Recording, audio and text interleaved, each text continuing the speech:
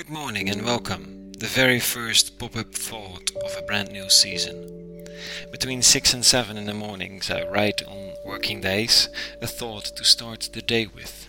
Today with the title, There is no alternative. Pop-up thought, Monday, August 17, 2020.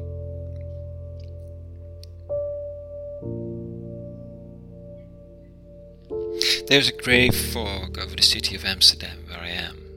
Birds are making themselves heard. A new day awaits, a new season. There will be pop-up thoughts again. It has become an inescapable habit of my life. The 6 o'clock alarm clock. Standing still on the balcony in a short moment of prayer. Then reading the biblical texts of the day and asking me what sticks. Then I start to write my thoughts in the hope that something meaningful will come about. Delay is not possible, neither is weighing or thinking for too long. It's liberating, surprising and always a bit exciting, accompanied by the pleasure of language and writing. I realize after returning from some fairly corona-proof traveling through Europe this summer that never before we have lived in the same world together like this. The digital connections are dizzyingly short. Fast food and branded clothing can be found everywhere.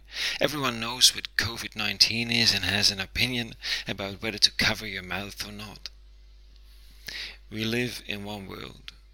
At the same time, you no longer know where you are and where the other is mentally, spiritually. The mental bubbles are closed and alienated from each other. It's not always fun to browse Twitter or Facebook on a quiet holiday. Sometimes I make this conscious decision not to react or to delete my reaction before posting. Well, what do you gain from it? It takes a while to shake off the disconcerting otherness of the reality of the other person. I feel the water at my feet again, the splashing of children and the peace of the moment. In this one divided world, the soul searches for peace, for a point to connect and to know for sure, for solid ground beneath the feet. Augustine wrote the famous words, "Restless is my soul until it find peace in you." Well, and it's great that Augustine has found such a thing, at peace. But restlessness is part of the spiritual life of all of us.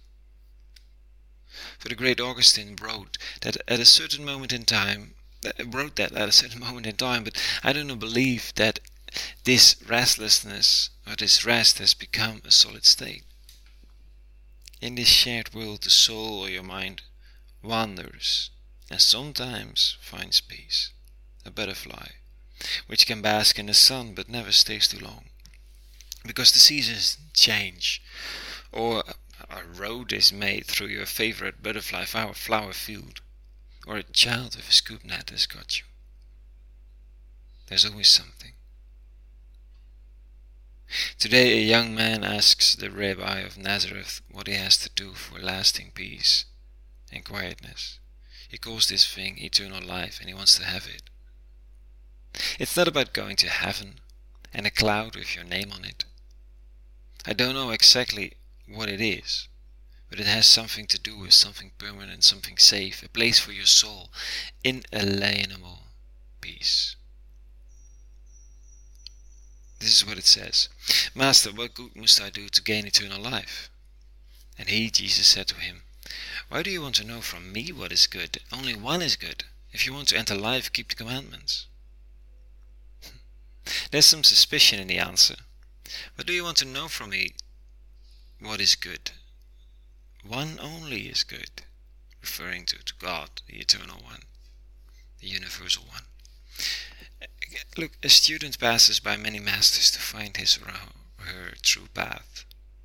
But any teacher who does not refer to the simple goodness as universally given is an impostor. Quacks promise you golden mountains as long as you adopt their ways, their method, their thoughts, their insight. They sell books, they learn methods, they have a niche in the market. 10 steps this way, 15 breathing sessions like that, a church model that works, or a prayer that is guaranteed to bring peace. So another rabbi. He asks suspiciously if you're sometime maybe looking for a shortcut, something different, something more unique than what has already been given. To love the other with all your heart, soul and mind, and the Eternal One who lovingly produced the world, the other and yourself as well. That's the soul of the commandments. Love. There is no alternative. And love does not always bring peace. Sometimes it does, for a moment. But it also brings pain and confusion. And then there's only one world.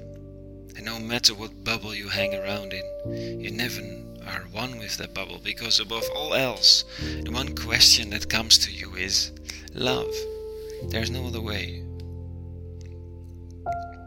There is no alternative. Well, that's it for this morning. I wish you a very good Monday in this whole new season. And let's hang out these days, these mornings in contemplation. And for now, peace.